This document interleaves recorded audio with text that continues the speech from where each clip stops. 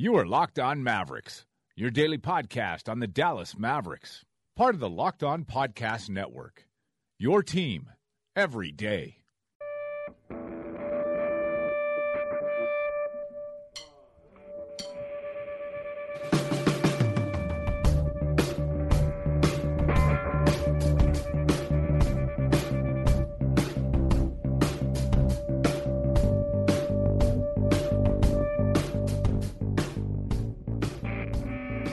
All right, it's Locked On Mavericks for Wednesday, January 25th. I'm Mike Marshall. He's Jacob Kemp. Thank you for listening. Feel free to rate, review, subscribe, all those nice things that nice listeners do. The response has been great, and thank you if you listen every day. You can follow me at Machine Sports. You can follow him at NotJackKemp. And you can follow the show at Locked On Mavs. And if you'd like to hear us speak about your local business, we could do that right here if you reach out to us. Get in touch either via any of those Twitters I just mentioned or lockedonmavs@gmail.com, and we can arrange something for you to get in front of an audience of about 1,000 people every morning. So if you're interested in that, let's do some business. What we're going to do today is I figured we'd kind of save the laughing at the Knicks stuff until maybe tomorrow, especially if they lose this game, because there's too much to do in terms of laughing at the Knicks and their cap situation and the discussion that we really want to get to anyway, which is we were out about town last weekend. I guess it was Friday night, wasn't it? Yeah. Saturday? Friday? Yeah, Friday. And we were trying to come up with I don't know if you were in the beginning of this conversation, but I think me and Mino were trying to come up with a decent comp for Harrison Barnes. Like, who would you be comfortable trading Harrison Barnes for right now? And it wasn't like, get rid of Harrison Barnes. That's not the discussion. I find it fascinating and awesome that we're having to have this conversation. But,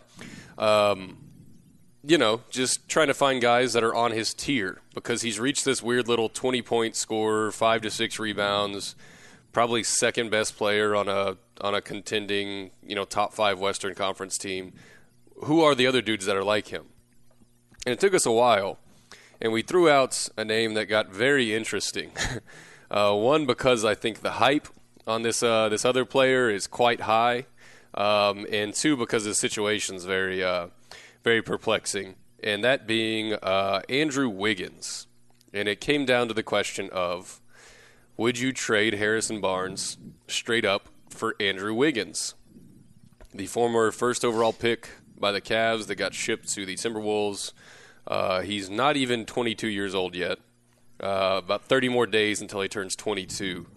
And I guess we can use stats to start the discussion.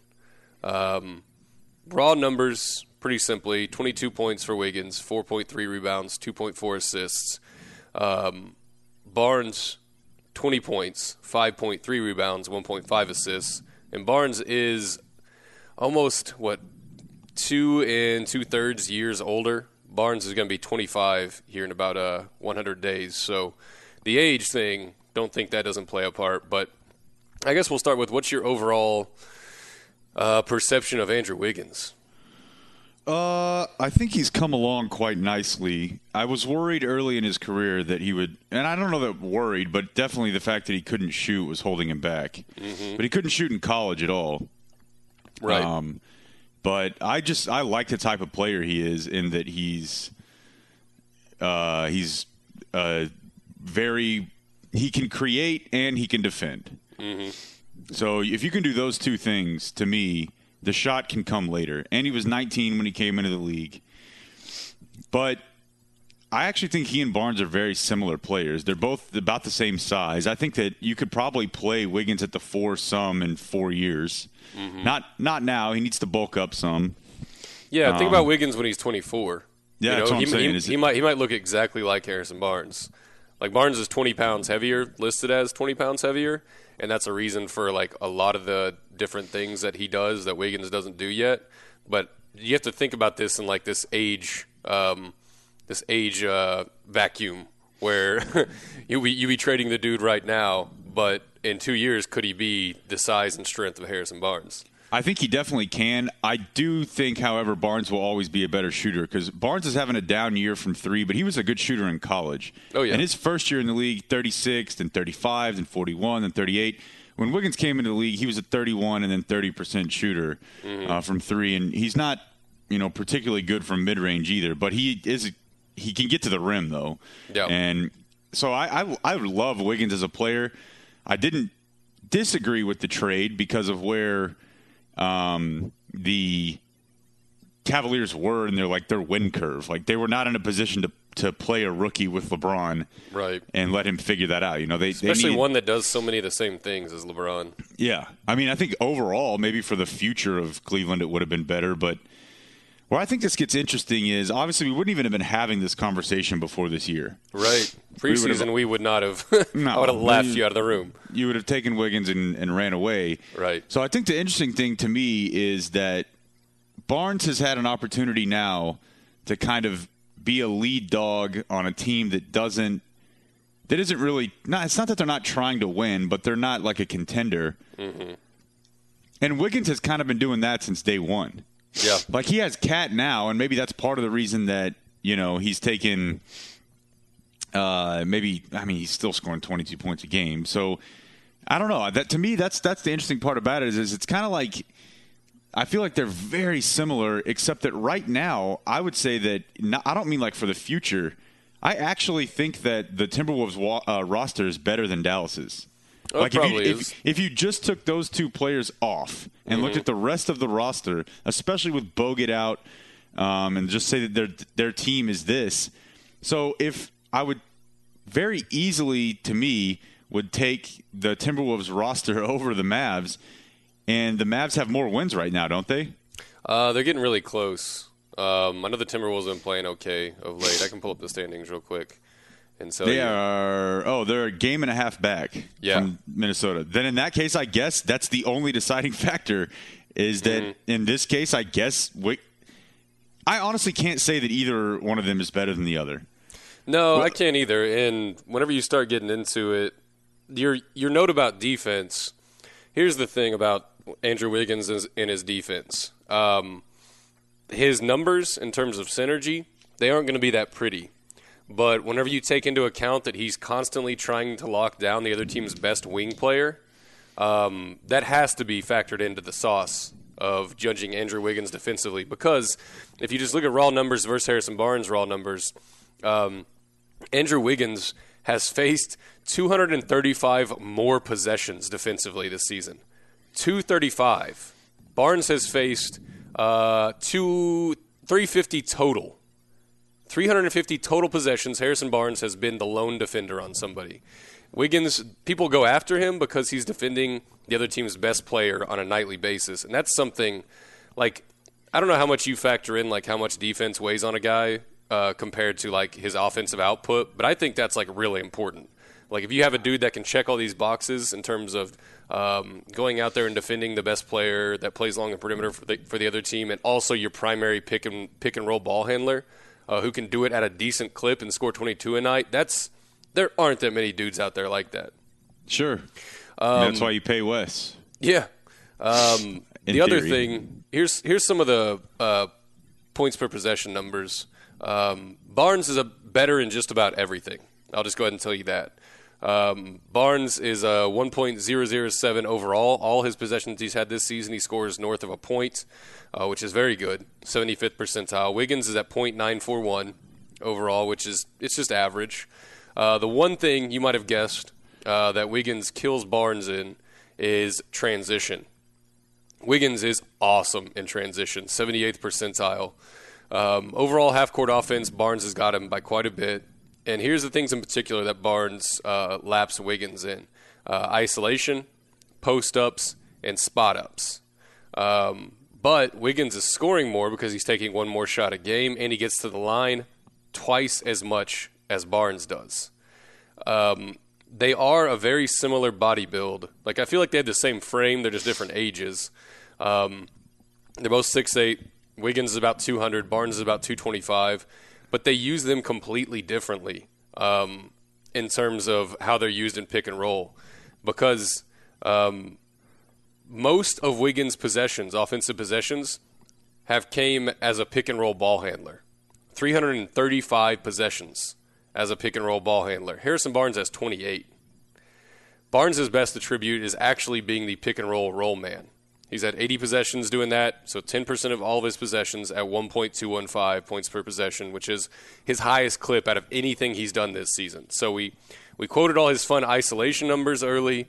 We quoted all his fun post-up numbers early. But what he's been doing really well since that time we stopped quoting him is being an awesome dive man in terms of pick and roll. Wiggins has only been the screen setter and the dive man 4 times this season. Yeah, so and I wonder if that will change like later on in his career, because it's not like you would have seen Barnes do that. I didn't see him do that in Golden State at all. No. I mean, he put on muscle. Obviously, he's a bigger dude now. He plays up to like the 4, and Wiggins. They both start at the same point almost, which is like a natural 3. And then Barnes' skill set at this moment allows him to slide up. And Wiggins' skill set at this moment allows him to slide down, even all the way down to the 1, basically, because he can handle. He has such a good handle. With that many pick-and-roll possessions as a ball handler, I'd like to see him probably have more than, what does he have, 2 assists a game? But I don't know. He also doesn't get to the line. Yeah, I mean. At all. Yeah. And you think about. Wiggins gets almost twice as many free throws a game. That's the one thing about Barnes that I would like. I wish that you could see a little bit more of, and maybe that'll come next year. Yeah, and sometimes whenever he's cooking, he'll do it. Like whenever he takes over, like a quarter. But he doesn't do it. He doesn't do it consistently at all. He's more trying to create space, so he can get a clean shot off. But I also factor into account that Wiggins has been playing pick and roll with Cat for 2 years, and that one play is honestly better than anything the Mavericks have had in the last 2 years offensively. I would throw Rubio's ability to find a cutter in there. Yeah. For D-Will has been pretty great as a scorer this year, but he's not Rubio when it comes to finding lanes. I mean, there really almost no one is. Yeah. And I didn't bring up running off cuts and off screens because they're both really, really good at it. They're about the same. But, yeah, they're both pretty excellent at running off cuts. I think, let me look at Barnes. Wiggins off cuts is, he's 1.391 points per possession, which is the highest number of anything that we're going to quote. I feel like every highlight I see of him, that's what's taking place. Yeah, and well, if you switch over to Barnes, he's only done it 27 times this year, but it's a 1.704, which is you score every time, basically. So there you go. There's where the numbers stand. I guess in summation, when you take into account the age, the ability, I think a guy of Wiggins' size playing the 3, basically doing what Chandler Parsons used to do for us for a couple years. I think a dude of that size being a pick-and-roll ball handler and doing it pretty damn well at age 21 is more valuable than what Harrison Barnes can do for you. And I love Harrison Barnes. Like, there's nothing wrong with him. I'll take that all day. He can be my 4 for into perpetuity. But the upside of Wiggins, that he's already defending the other team's best player, and he can run pick-and-roll ball handler and slide down to the 1, I'd probably take the slightest edge on Wiggins. I think I'm going to agree. It's tough to say with Cat, Gorgie, Levine, Rubio, even when they had Peck before. I mean, that's a pretty good roster now. That's why, I am surprised they're as bad as they are. They're just super young. Mm-hmm. Even with Tyus Jones, who's, Chris Dunn, who aren't, playing much. But I am probably with you, but I think we just need to stop and rejoice that the Mavericks have a guy who is playing like a number 1 overall pick is playing, and he's going to be here for a while. Yeah. It's just kind of it's a good situation to be in. Yeah, and I think Barnes might have, a next tier. Like, if he plays the 4, like, exclusively next year, and they run the offense through him, does he get a little bit better? Does he bump up a little bit? And the only thing with Wiggins that I would say is encouraging in terms of him, being more productive is just natural progression, because he's going to run the same exact position. That's what he's true. doing. And he's going to play with the same guy. Yeah. He's not going to have a different roster for most of his career, I would guess. And there's no telling what Barnes' roster looks like. The best way to get him more looks that look like what Wiggins runs is to go get him a 5. 18-9 last night and a win over the Clippers. Yeah. 18-9 for Noel and a win over the Clippers. No Embiid. I'm in. I've already locked him in for. They played him at the 5. He got like 20 like 5 minutes, and he went for like 18-9 and 5 or something. I've already got the 4 for 80 offer sheet signed up, or whatever his max is. I'll throw that. I don't care. 4 for 100. Let's do it. I don't know if those two guys would get along particularly well, but I don't care at this point. Nerlens and Harrison? Yeah. I feel like Harrison likes everybody. About as different as two people could be. Oh, yes, absolutely. like Harrison Barnes ain't getting his renter's insurance revoked. No. Nerlens probably can't get insurance on anything now. No. But yeah. Credit scores might look a little different. Quite different.